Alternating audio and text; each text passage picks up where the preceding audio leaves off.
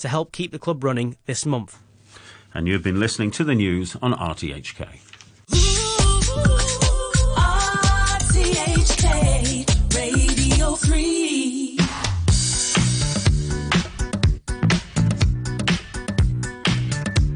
Good morning and welcome to another episode of The Week on 3. I'm your host, Christy Lai. Hope you are having the loveliest of days. If it's your first time tuning in, I'll be sharing with you the most interesting and informative interviews from the past week here on Radio 3. With the pandemic going on full swing, some of us crave human interaction and just a sense of normality. This is when dating apps come in. You can easily meet people with just a click of a button. According to a survey by Hinge, more than 60% of its users felt lonely and were seeking relationships during the pandemic. If you're looking for some companionship, maybe it's time to get out there. There are so many apps out there, but which one should you choose? If you decided to take a leap of faith and get one of those apps, or even meet someone, you need to be sure to protect yourself. And remember to take things slow. On Thursday's 123 show, I spoke with Sadia Usmani on my discoveries and also gave some tips to ensure your own safety. So, there are loads and loads of dating apps and dating sites on the internet. So we have the OkCupid, Tinder, Coffee Meets Bagel, Bumble, and there's this app that maybe some of our listeners won't be as familiar with. It's called Hey Mandy. It's very popular amongst youngsters in Hong Kong. So what's different about this app is that you talk to people, but there's no photos of you, so you just talk to people, you just chat without knowing what they look like. If you put maybe your age or your height on your profile, then people will know that about you. But or else, they just know nothing about you. It's that's quite adventurous, isn't it? It is. I don't know about that because I suppose half the process of elimination is that you think, okay, I need somebody who's 6'3" and who's done this, and you do it like that. So that's quite an interesting one. Have you tried that one? Yes. Oh, I did. Okay. We'll talk about that in a minute. So what else is there? Okay, so other than that, of course, if you're looking for maybe someone from the same sex, we have Grindr and many apps out there. But I'd like to talk about something related to the pandemic. So obviously, because of the pandemic, we're always stuck at home, right? And because of that, we get lonely. We just wanted to find someone to talk to. Yes. So, on this research by one of the most famous apps, Tinder, and another site called Hinge, 75% of users expressed their desire to be in a relationship during the pandemic and the lockdowns, and that many users find themselves feeling lonely because of being stuck at home for so long without being able to socialize with friends. And Tinder said that conversations on the app were 32% longer during the pandemic because there isn't that physical interaction. So the only thing that you can do is just chat longer. Or maybe video calls, which I've never tried before. So people use a video chat to stay connected, voice apps, and 50% of Tinder users have used video chat with their match on the site. So if you aren't aware of how Tinder works, it's basically the swiping app where if you swipe left, it's no, and if you swipe right, it means that you're interested in this person, and then if that person also is interested in you, that person swipe right, you could start chatting, and obviously things go from there. But if that person, if you've swiped right and that person doesn't, then you don't get to chat. Then it doesn't go forward. No, it doesn't go forward, and then just nothing really happens from there. Okay. How much information, like on Tinder and stuff, and some of these apps, do you actually need to, apart from Hey Mandy, do you need to put about yourself, about your profile? Like, is it as much as you want, or do they limit what you should put? Let me take an example from another app called Coffee Meets Bagel.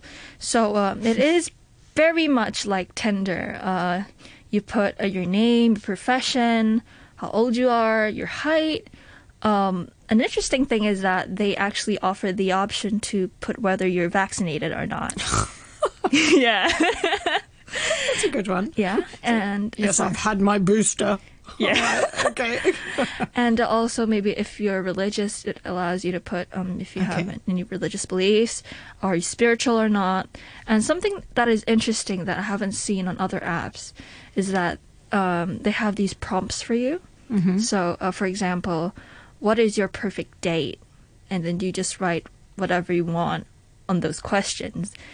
And by doing that, you can actually get to know this person from these prompts and get a grasp of whether this person is maybe your type or if you have any similar interests. Mm-hmm. So this app, Coffee Meets Bagel, is what we call anti-swiping, apparently. Okay. So you don't get to actually swipe left or right. If you're not interested, then you press no, then that's it. You don't have any other matches for the rest of the day. Mm-hmm. They just want actual conversations where you actually get to know the other person. Which is the kind of most popular one that's being used at the moment, do you think? I think in Hong Kong, of course, there's Tinder and also Hey Mandy. Hey Mandy, Coffee Meets Bagel. Are people going for Hey Mandy given the fact that, there's going to be no pictures, there's going to be no, nobody knows what you look like. Yes. It's just talking. Yes. It is popular then? Yes, it's very popular. Wow. And also we have Bumble. That's also another app that's popular not only in Hong Kong but in other places. Yeah, I know in the UK it seems to be quite popular, where I think the one thing about that is that it puts the onus on the woman to decide whether or not she's going to see, if somebody's interested in her when she puts a profile, she can actually say, well, no, I'm not interested, and that's it. And then she determines whether she gives numbers out or anything like that, which is good. There's control in a woman's hands, so that's quite good. Mm-hmm. Good. I think what the general thing seems to be is that people say that the conversation that you have through texting and, when things are on paper, literally, on text or whatever, seems to be very good. Everything works out because people have a chance to speak and write what they want, right? And then suddenly when people actually meet them, they're not at all like the text. Yes, exactly. Is that what you found? Yes. Yeah. Some people maybe are more playful or more maybe charming, for instance, during their texts. But again, when you see them, they're a bit nerdy. And I wouldn't say they're nerdy. They're just really nervous. Okay. They're more reserved, more shy. Yeah. Because maybe on text, you can't see what the other person is actually feeling or their facial expressions. So you maybe feel more confident when you're just texting. But again, real life is a lot different because you can see how this person is reacting to what you're saying. Mm-hmm. So, yes. And I feel like there's some people that I've met, they're just trying to be someone that they're not. Okay. For instance. Okay. Which is possible. You can build a profile. Yeah. You can say all the right things, and they're just making an image of themselves, exactly, right? Yes. And I know sometimes women can sometimes get into this situation where they think, oh, my biological clock is ticking and I need to find somebody quickly. So they have to really just take your time and get to know people. But there is great hope. I think these apps are very good. Yes. It really does open up channels. Of course, definitely. But if you of our listeners out there are actually going to try these dating apps, I have a couple of tips for you. Mm-hmm. So one thing is, first, always meet at a public place. Yeah. Don't meet at someone's house if you're meeting them for the first time, because you don't know how this person looks like, or you don't know how they act. You have to actually be careful. Yeah. And always say no if you feel uncomfortable. If you're in an uncomfortable situation, you can always leave. You don't need an explanation. So don't feel pressured into doing things that you just don't feel comfortable with. Mm-hmm. And always tell a friend or family member where you're going, and develop some sort of a girl code. So with my friends, developed some kind of code in terms of how this date is going with my friends. So they can ring you and get you out of there. Yes. Absolutely. Just say, your mum's called, she's just gone into the hospital. Yeah. Yes. Yeah, no, I understand that. Good tips. Any other tips? Also, take things slow. Yeah. Don't have any expectations. Yeah. Go with low expectations. Yes. Treat every day as if you're meeting a new friend. And if things progress from there, then cool, good for you. But if it doesn't, then just don't feel upset because, again, like what we mentioned, there are loads of people out there waiting to meet you. And that was me and Sadia Usmani on the 123 show. ESG is all the rage now. We often talk about sustainable and protecting the earth on this program, and this is where ESG comes in. ESG stands for Environmental, Social, and Governance, which is where businesses are applying these factors to process and identify material risk and growth opportunities. It's basically choosing materials that are less damaging to the earth, and it is getting more popular around the world, especially in Asia. To tell us more about it is Phineas Glover, Head of ESG Security Research of Asia Pacific at Credit Suisse. He spoke to Peter Lewis about the latest trends in Asia and things we can look out for in the future. Well, I certainly feel that's what the EU policy response is focused on. It's right across the board. So let's really accelerate capacity additions. Let's actually get rid of the bottlenecks. Let's make it easier. Don't forget that all forms of new projects, new infrastructure, they can take time. And I'm certainly not saying that we should tear up the rule book there, but certainly policymakers have realised that we really need to get behind actually supporting these projects much quicker.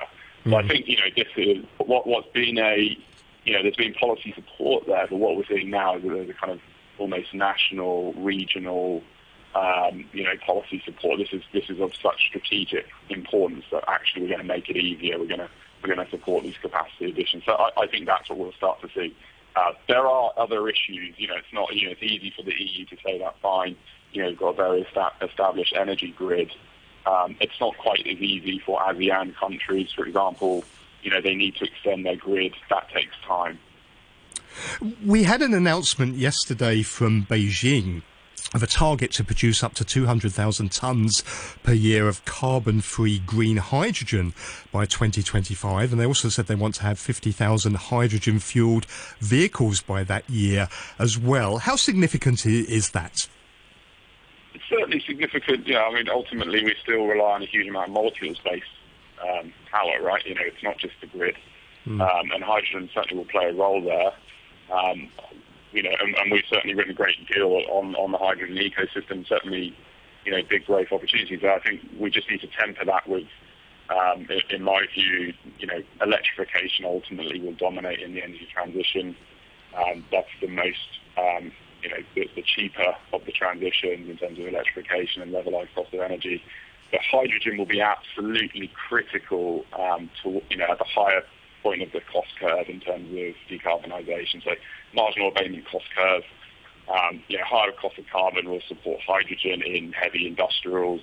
So it's really, really critical for things like steel.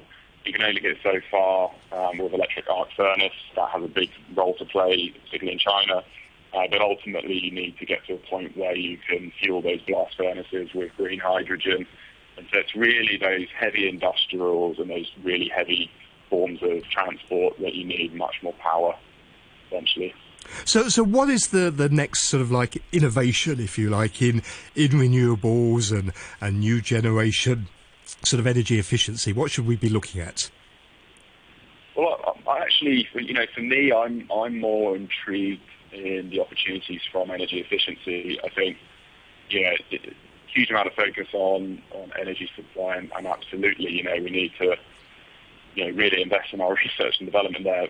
Not understating that, but I think there's so much more we can achieve with some of the technologies we're starting to see. Simply something like lighting, LED technologies, the advancements we're seeing there, micro LEDs, and all the materials that will be needed to support that is hugely interesting. So I think the technologies that support the demand side will be the next focus in markets 100%. So where are the investment opportunities in Asia in this sector? Pretty broad. The headlines, clearly for me, EV, the whole ecosystem behind EVs, that's 55% of oil demand. Renewable energy on the supply side, right across solar, wind, pumped hydro is particularly interesting. And then really your large-scale energy storage, beyond just lithium-ion batteries, but actually looking at things like vanadium that gives you much longer duration. As I said before, the whole ecosystem of that are interesting investment opportunities, really, because just to give you a very basic example, I think it's around about 6 times the material, the minerals are needed for an EV, versus an internal combustion engine. Around about 9 times the materials are needed for a wind farm versus a gas power station.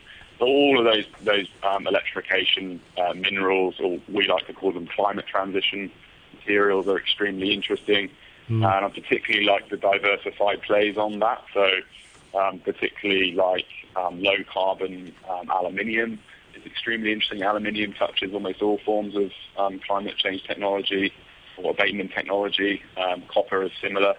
Another material that's particularly interesting is boron, that people perhaps less aware of.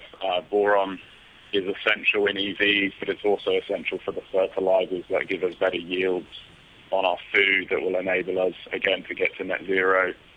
I'm particularly bullish there in terms of the materials. Otherwise, I would certainly go back to perhaps less talked about, but certainly essential technologies in terms of like insulation of buildings, low carbon building materials, absolutely important. So, we've certainly been focusing quite a bit recently on low carbon cement. Cement is, around 9% of global emissions. It's bigger than steel, but no one really talks about it. But we're starting to see some really interesting innovation there around low carbon cement. Phineas Glover on Thursday's Money Talk. Every week on Morning Brew, Phil usually talks with composer Colin Tutchin about classical music. Colin isn't available for a while, so Phil has been asking renowned musicians to join him to carry on the chat. On Wednesday, he was joined by famous English trumpet player Paul Archibald to find out about some of the most fiendish trumpet solos in the orchestra repertoire. None more legendary than the one you'll hear in just a few minutes. First thing that strikes me about a trumpet solo in an orchestra is there's no messing around, is there? You have got to be a warrior. Basically, yeah. I mean, as trumpet players, we always think or talk about either being scared stiff or bored stiff, And I would liken trumpet playing in an orchestra to 100-yard sprinting. Your violins are the marathon runners; they're playing all the time. Whereas there's 2 things you've got to be: you've got to be brave, and you've got to be good at maths, because you have a lot of bars rest to count. Yeah, you bet you do. Well, I mean, in your career, have you sort of said to yourself, some composers really know how to write for this instrument? Shall we say more than others? By the way, the pieces we're going to be playing in a minute, these are phenomenal, aren't they? Well, I think so. And, I when I chose these pieces, I wanted to show the kind of full range of what the trumpet does. Yeah. Because obviously we know the heroic stuff, and you'll hear that with Mahler 5, but it also has some incredibly beautiful moments, which I hope this repertoire will reflect. How do you think that when we hit, say, 1900, 1910 and a bit more, the jazz age was kicking in, and the trumpet became really known as a jazz instrument, did that really influence a lot of the so-called classical composers? I mean, boy, oh boy, Gershwin, let's start there. Yeah, no, definitely. And in fact, it's also the other way around, because Gershwin also influenced jazz. Because the extraordinary thing is, when you think about Gershwin's music, that was really before the kind of 1950s. Yeah. He was writing his music about 1920s. So, of course, jazz was very different in the 20s than it is in the late sort of 50s and 60s. Yeah. So Gershwin was really quite ahead of his time. I think he was. Well, let's go back to where the clock starts. I mean, when we first heard the trumpet in an orchestra, not even a symphony orchestra, the trumpet as we know it, not the sort of early Renaissance stuff, was it sort of a la post horn, or was it doing more? Well, that's right. I mean, in the kind of late 18th, early 19th century, the trumpet was really relegated to almost a percussion instrument. It didn't have valves, and it was just playing the simple, what we call harmonics. So that's just a few notes. Obviously, with the invention of the valves about 1820, the whole thing took off. So it meant that we could play all the notes. And, of course, composers like Mahler really took that, and Wagner, they really decided that they were going to exploit the sound of the trumpet.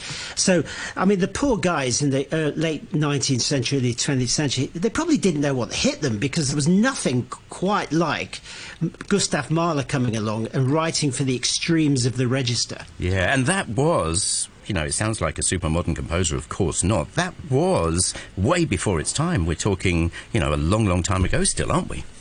Yeah, oh yeah. Well, Mahler was kind of late 19th century, so, you know, Mahler 5 was written about between 1901 and 1904, so it's a long time ago.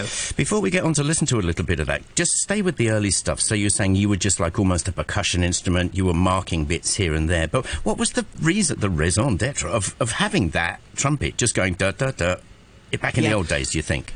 Well, the classical period, which is when Mozart and Haydn were just writing these very basic parts, that was a reaction against the glory days of the trumpet, which was in Bach and Handel. Of course. You see, and of course we'll be hearing some of that. But of course, the trumpet was the big superstar, and they were paid lots of money. If you were, well, exactly. And if you were a top trumpet player, you were kind of like a real household name. If they had household names in those days. Oh yeah. Very highly paid. There was a special guild that these guys belonged to. Gosh. Yeah. So it was an extraordinary period to belong to. And, of course, music was very flamboyant in the Baroque period. Yeah. And composers such as Mozart and Haydn, they just wanted to kind of do something a bit different. So the trumpet was the kind of casualty, really. It was a victim of its own success or something like that, right? Completely. Yeah. Well, let's turn to Gustav Mahler. Any trumpet player listening is probably quaking even at the mention of this piece. Why don't you introduce the first thing we're going to hear, Paul? Okay. So Mahler 5, as you've alluded to, is very famous, and you're about to hear why, because essentially the trumpet sets the tone for this piece. Now, this piece is iconic because it showed that Mahler was going in a different direction. Yeah. It was a bad time in his life when he wrote it. He just survived a very tragic moment. He had a brain hemorrhage. He'd had a tragic life up until that point, so his mood was very, very gloomy. It did get better as he wrote the piece, but when you hear this opening, it's actually a funeral march, and the trumpet really intones this atmosphere, and it's even every time I hear it, it's really kind of very, well, I don't know how to describe it. Yeah. It's not depressing, but it's substantial. It really hits you how impressive this piece is. Well, you've been there. Let's set the scene a little bit further. So a full hall, massive concert hall full of people, a huge orchestra on the stage. Conductor hasn't even lifted his baton for the first beat. And then when he does, this...